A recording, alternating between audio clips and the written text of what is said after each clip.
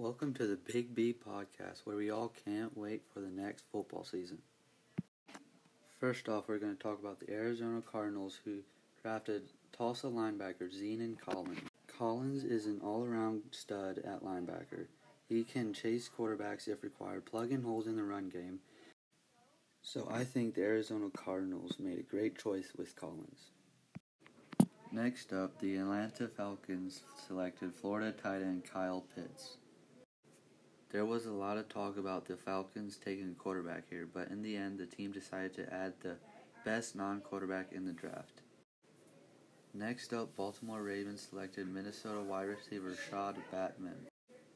Next up, Carolina Panthers selected South Carolina cornerback Jaycee Horn.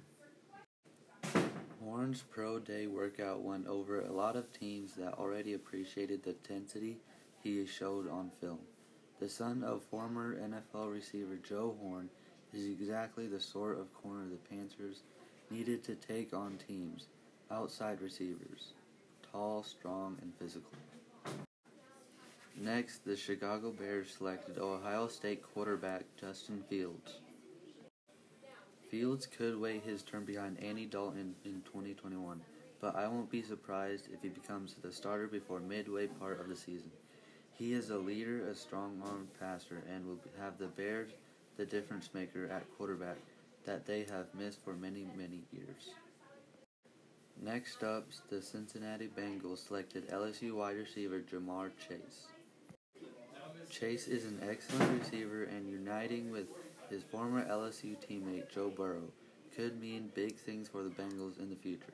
Chase's strong and quickness have made him the top receiver on most scouts' boards since the two Tigers destroyed defenses on their way to the national championship.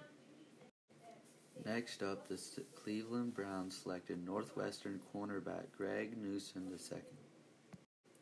You can't get enough cornerbacks. Newsome should have been picked much earlier, so the Browns found excellent value picking him up at number 26. He has the size, strength, and speed to match up against any NFL receiver. Newsome can also play the ball very well, fighting through the catch or making the interception when the opportunity arises. While the team could use inside linebacker and defensive tackle help, the pick really made sense with Zeenan Collins and Jamin Davis off the board and this year's D-tackle class not getting high marks from scouts. They'll find value at these spots later in the draft. Next up, Dallas Cowboys selected Penn State linebacker Micah Parsons. The Cowboys made a rare first-round intra-division trade with the Eagles once the draft's two top cornerbacks went off the board. They picked up a third-round selection to move just two spots. Parsons will pound runners in the box, chase them to the sideline. He's not long, but he can do all, utilizing and his quickness and powerful. Once again, teams allowed a strong linebacker to fall into the middle third of the first round. Next up, Green Bay Packers selected Georgia cornerback Eric Stokes. Cornerback was a major need for the Packers, even after re-signing Kevin King. Stokes was in the first-round conversation even before his 4.29 pro day 40-yard dash. Thanks to his fluid hips and excellent ball skills, he can play in the slot or outside, so this was an excellent usage of the pick. I expect them to find another receiver and offense line help in the rounds of 2 and 4. Next up, the Jacksonville Jaguars selected Clemson quarterback Trevor Lawrence. Lawrence's excellent all-around skill set screams franchise's quarterback. There is no such thing as a can't-miss prospect, but Lawrence's physical abilities and mental attribute made this the absolute correct pick. Next up, the LA Chargers selected Northwestern OT Rashawn Slater. Slater is not the tallest or longest tackle prospect in the draft, but he has the best tape. After all, the neutralized stud passer rusher Chase Young back in 2019. Slater plays with a nasty attitude and put up a highly impressive pro day, yet he could convince teams he was worthy of a top 12 pick.